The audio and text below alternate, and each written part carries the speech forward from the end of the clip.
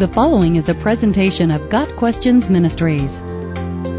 How should a Christian view the separation of church and state? The issue of the separation of church and state has prompted much debate. In spite of the rhetoric common to revisionist historians, America's founding fathers did not seek to eradicate religion. Indeed, the overwhelming majority of those who signed the Declaration of Independence counted themselves as religious men. It may come as a surprise to learn that nowhere in the Constitution do the words separation of church and state appear. The idea of church-state separation came from a letter penned by Thomas Jefferson. Again, contrary to the propaganda from the revisionists, Jefferson's cause was to protect religious liberties from an intrusive government.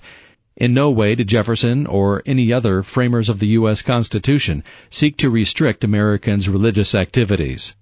Americans live in a constitutional republic rather than a theocracy, and for good reason.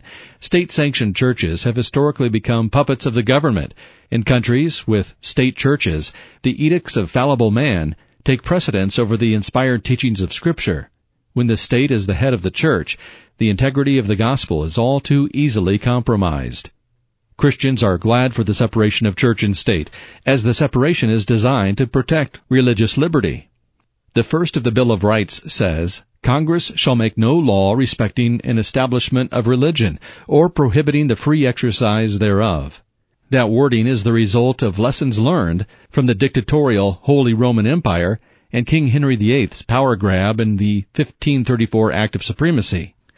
The point of the First Amendment was not to rid the country of religion, but to ensure that the federal government did not select a religion and give it exclusive support. Americans are free to worship as they please. Another popular misconception is that men and women of faith have no business being involved in politics.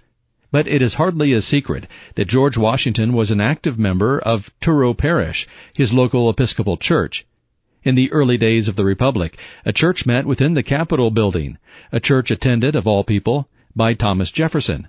Quote, within a year of his inauguration, Jefferson began attending church services in the House of Representatives. Throughout his administration, Jefferson permitted church services in executive branch buildings.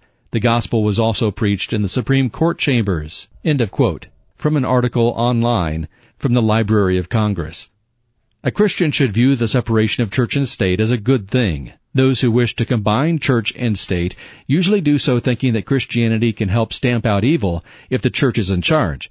But history shows that the melding of church and state gives rise to corruption, totalitarianism, and oppression. Christians can and should be involved in the political process just as anyone else. But Jesus said, "My kingdom is not of this world," John 18 verse 36. And Christians understand that enforcing Christianity through a national church is not the answer to the world's problems.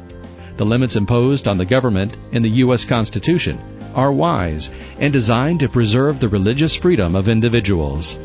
Got Questions Ministry seeks to glorify the Lord Jesus Christ by providing biblical answers to today's questions.